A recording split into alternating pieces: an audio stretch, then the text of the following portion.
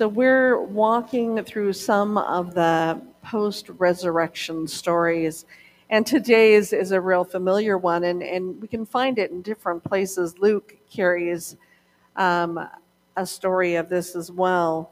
But today we're looking in the Gospel of John, chapter 20, verses 19 to 29. Hear these words. When it was evening on that day, the first day of the week, and the doors of the house where the disciples had met were locked for fear of the Jews, Jesus came and stood among them and said, "Peace be with you." After he said this, he showed them his hands and his side. Then the disciples rejoiced when they saw the Lord. Jesus said to them again, "Peace be with you. As the Father has sent me, so I send you." When he had said this, he breathed on them and said to them, "Receive the Holy Spirit. If you forgive the sins of any, they are forgiven them. If you retain the sins of any, they are retained." But Thomas, who was called the twin, one of the 12, was not with them when Jesus came. So the other disciples told him, "We have seen the Lord." But he said to them, "Unless I see the mark of the nails in his hands and put my finger in the mark of the nails and my hand in his side, I will not believe." A week later, his disciples were again in the house, and Thomas was with them. And although the doors were shut, Jesus came and stood among them and said, "Peace be with you." Then he said to Thomas, "Put your finger here and see my hands. Reach out your hand and put it in my side. Do not doubt, but believe." Thomas answered him, "My Lord and my God." Jesus said to him, "Have you believed because you have seen me? Blessed are those who have not seen and yet have come to believe." The word of God for the people of God.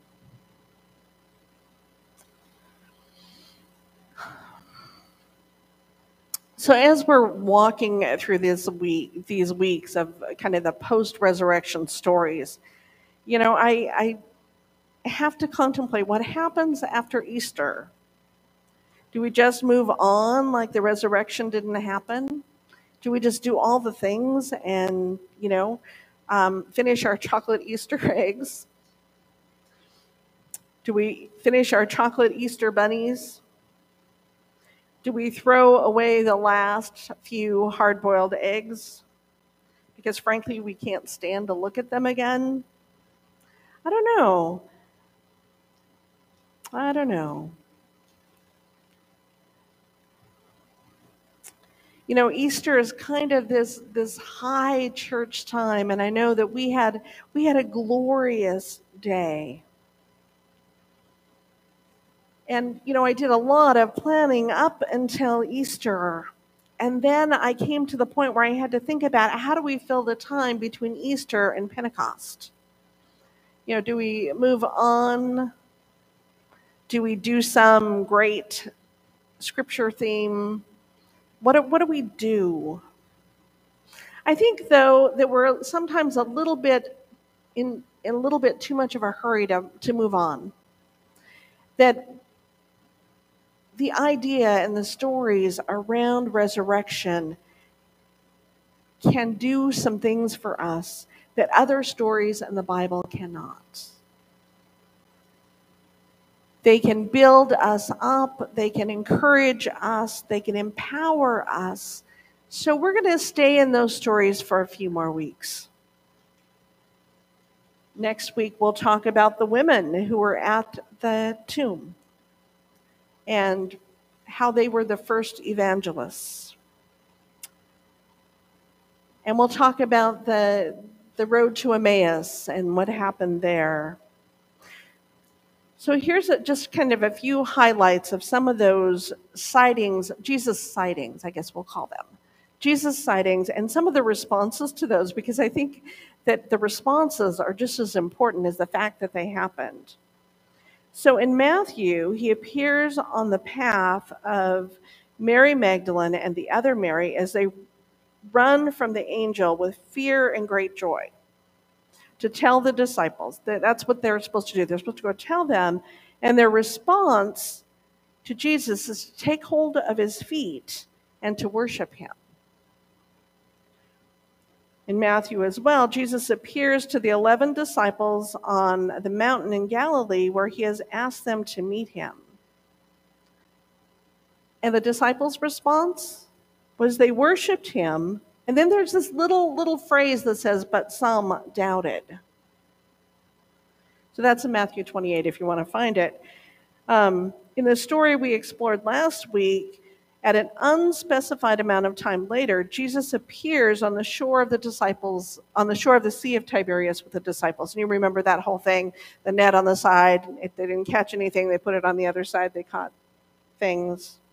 And Peter's response was to jump in the water to get to Jesus as fast as possible. So far we have the taking hold of Jesus' feet and worshiping and doubting, and now jumping into the water to get to Jesus as fast as possible.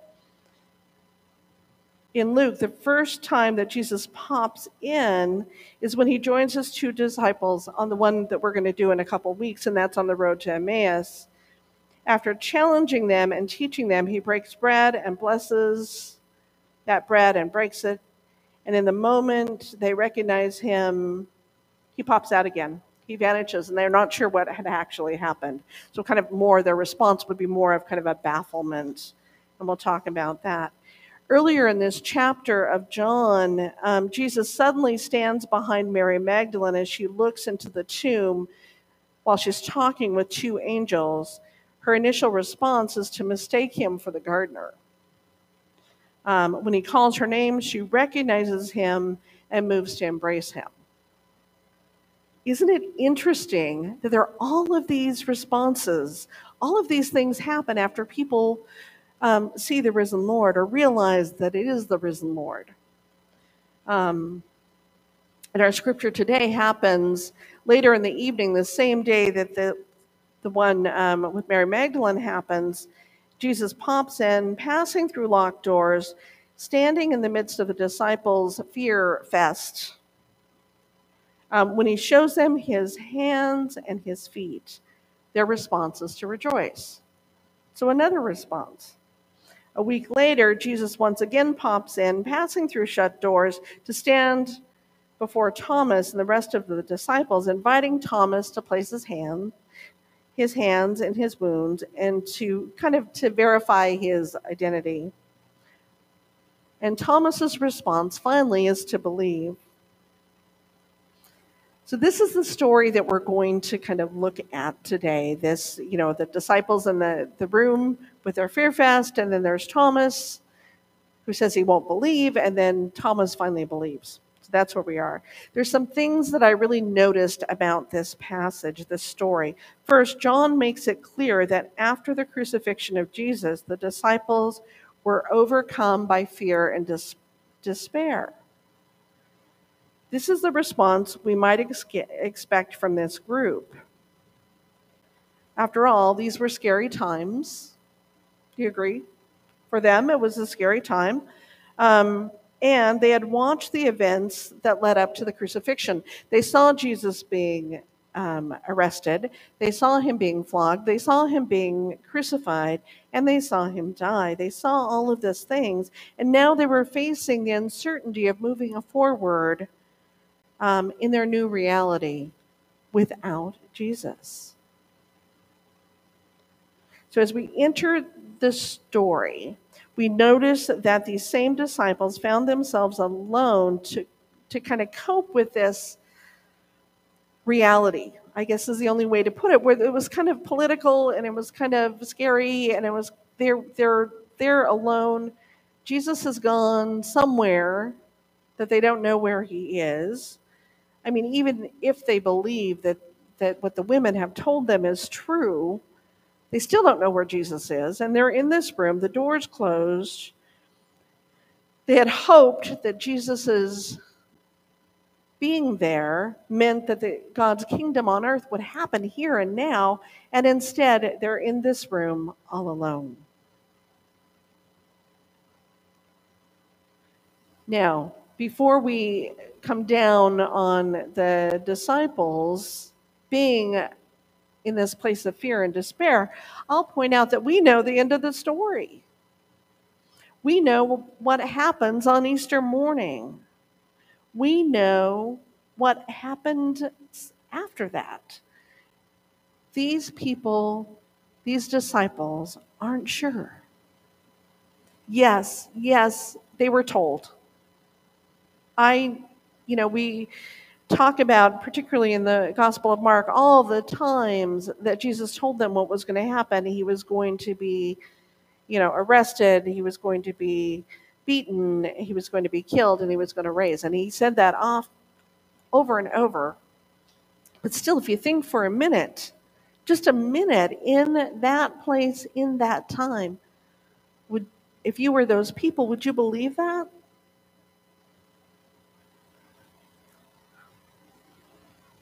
I'm not sure I would. One of the things that that comes growing up in the age that we're here is that we're kind of in that place where we believe it when we see it mentality. I don't know about you. When you see someone's changed life or you hear about someone's changed life, do you believe it at face value or do you wait to see? Okay, I admit it. I would wait to see that they're really changed. So the disciples are in this place. They're afraid and they're despairing.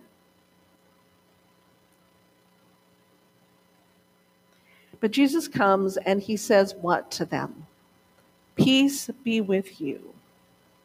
And then he shows them the evidence that it's true, that the thing that they'd hoped for has happened. And not only that, my friends, not only that, he shows them the proof of this exciting, wonderful thing. And then what does he do?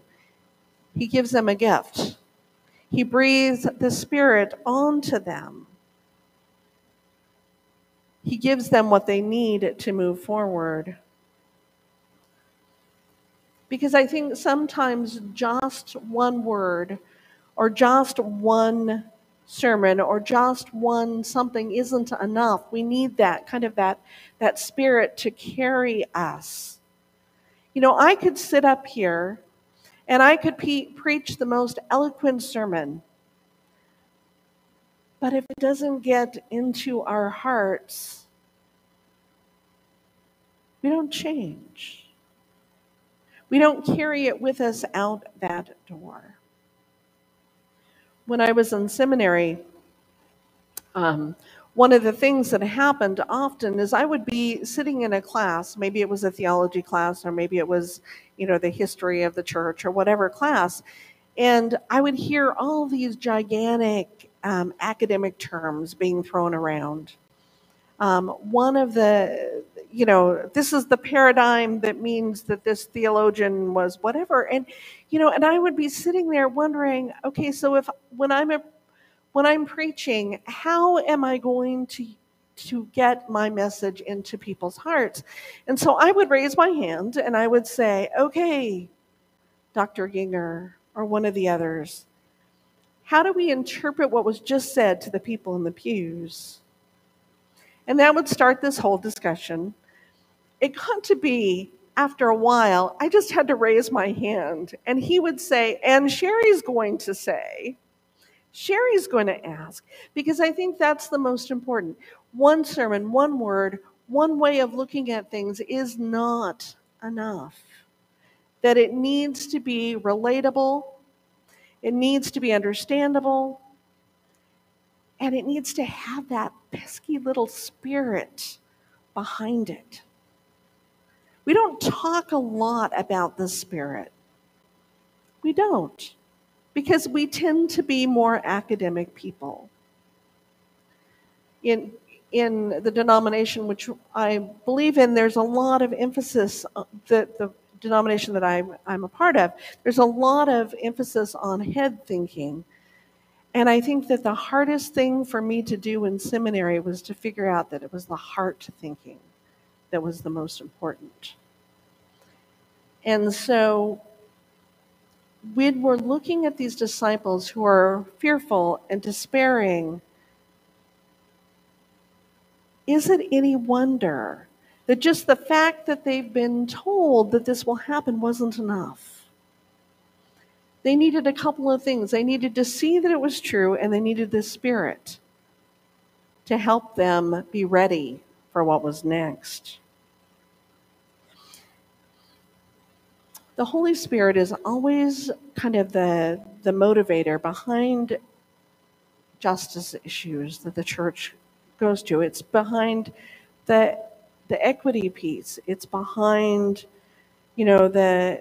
when we look at ethnicity, when we look at gender, race, class, all of those things, there's got to be kind of this stirring up within us that comes from the Spirit. And I think that, I think that we try to name the Spirit a lot of different things. I think we do. I think we, the kind of the kindred things, or my heart connects with your heart, but I think the Spirit is right there. Is it any wonder that when these disciples were sitting in that room, I assume it was kind of like an upper room, and they were afraid and despairing and sad and grieving, that Jesus came and gave comfort and then sent help.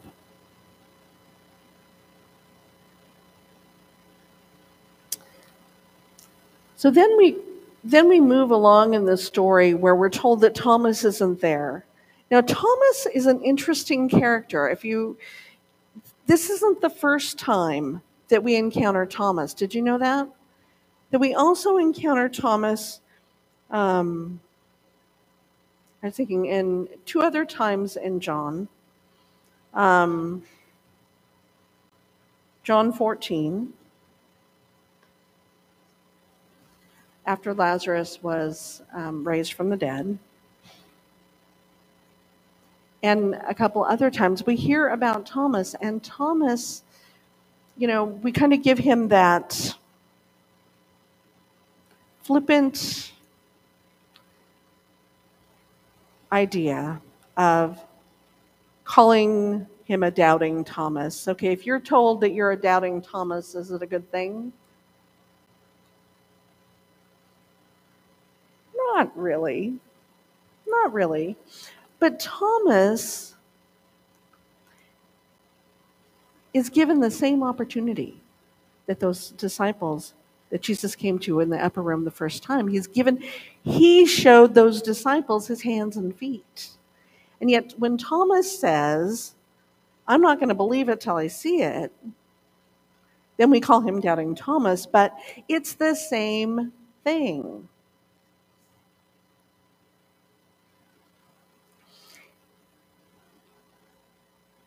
It's so interesting to me when you look at how this kind of plays out. Here we have the people, or the disciples, in the upper room. They see Jesus. They go and they tell Thomas. Thomas says, I'm not going to believe it until I see it. And then Thomas has an encounter with Jesus and he believes. Now, when we look at kind of that pattern, I'm wondering if that can speak to something that happens in our lives. When you begin to tell someone about Jesus, and when you begin to share your faith, your story, and you're saying that, Jesus is this person to me, and you tell them, often they don't just say, oh, that's a great story, I'll believe too. They have to have that encounter as well. I think that one of the other pieces of that encounter with Jesus that they can experience is the fact that we operate as Jesus's hands and feet. So when we encounter someone out at the food pantry and we are being Jesus to them, that can help their belief, or at least make them feel like a valuable person, or help them feel like a person.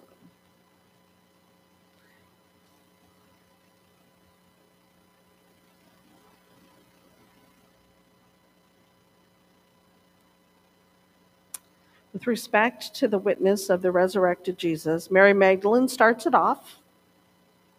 She encounters Jesus, she shares the news. The others don't really buy it until they have their own experience.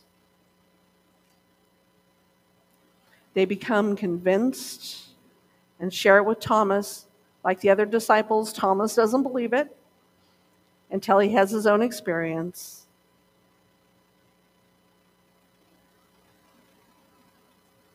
Wow. What does that mean for us?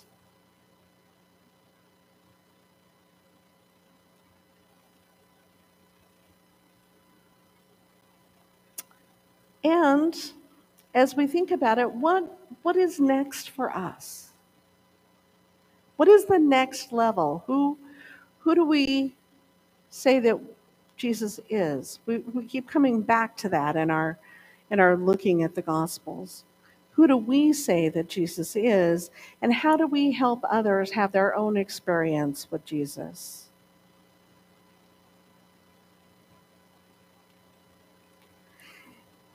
I believe that it's not the fact that Thomas doubted,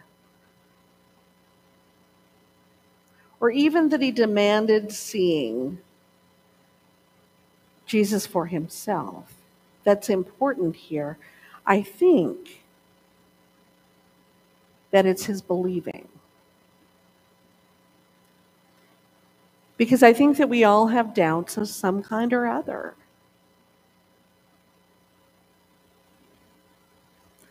I think doubting is kind of a human thing.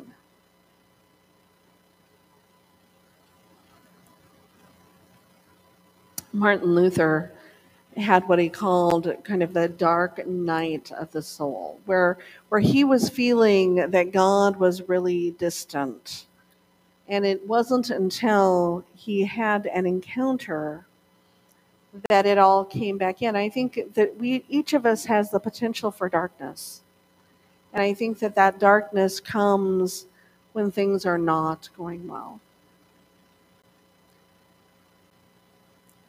And I have to be really honest with you that I don't always feel up. I have to kind of chuckle when says, "Oh, you're always so positive." And I'm like, "Really? Really?" But see, what happens when I'm not feeling positive? Um, when, how did I describe to David one day? Dark and spirally.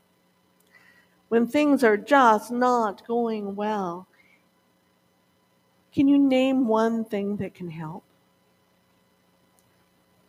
I'm looking at him. You see, we need each other. And when the Spirit prompts us to be there for each other, that helps. And I think that's part of the resurrection story that we can carry with us, is that we need each other. And we have powerful stories about how God, how Jesus, how the Spirit interacts with our lives. Belief comes when we encounter the living Lord, whether it's being able to touch hands and feet or being hands and feet. Blown by the wind of the Spirit, moved by compassion and love. And I believe that we, as Christ's hands and feet, can show that to the world out there. And I'll be honest, I know that it's messy when we're serving the world out there. I know that it is when we're serving the world in here. That's just part of the human condition. But I hope that you remember that you are created in the image of God, that Imago Dei is light even in our darkest moments.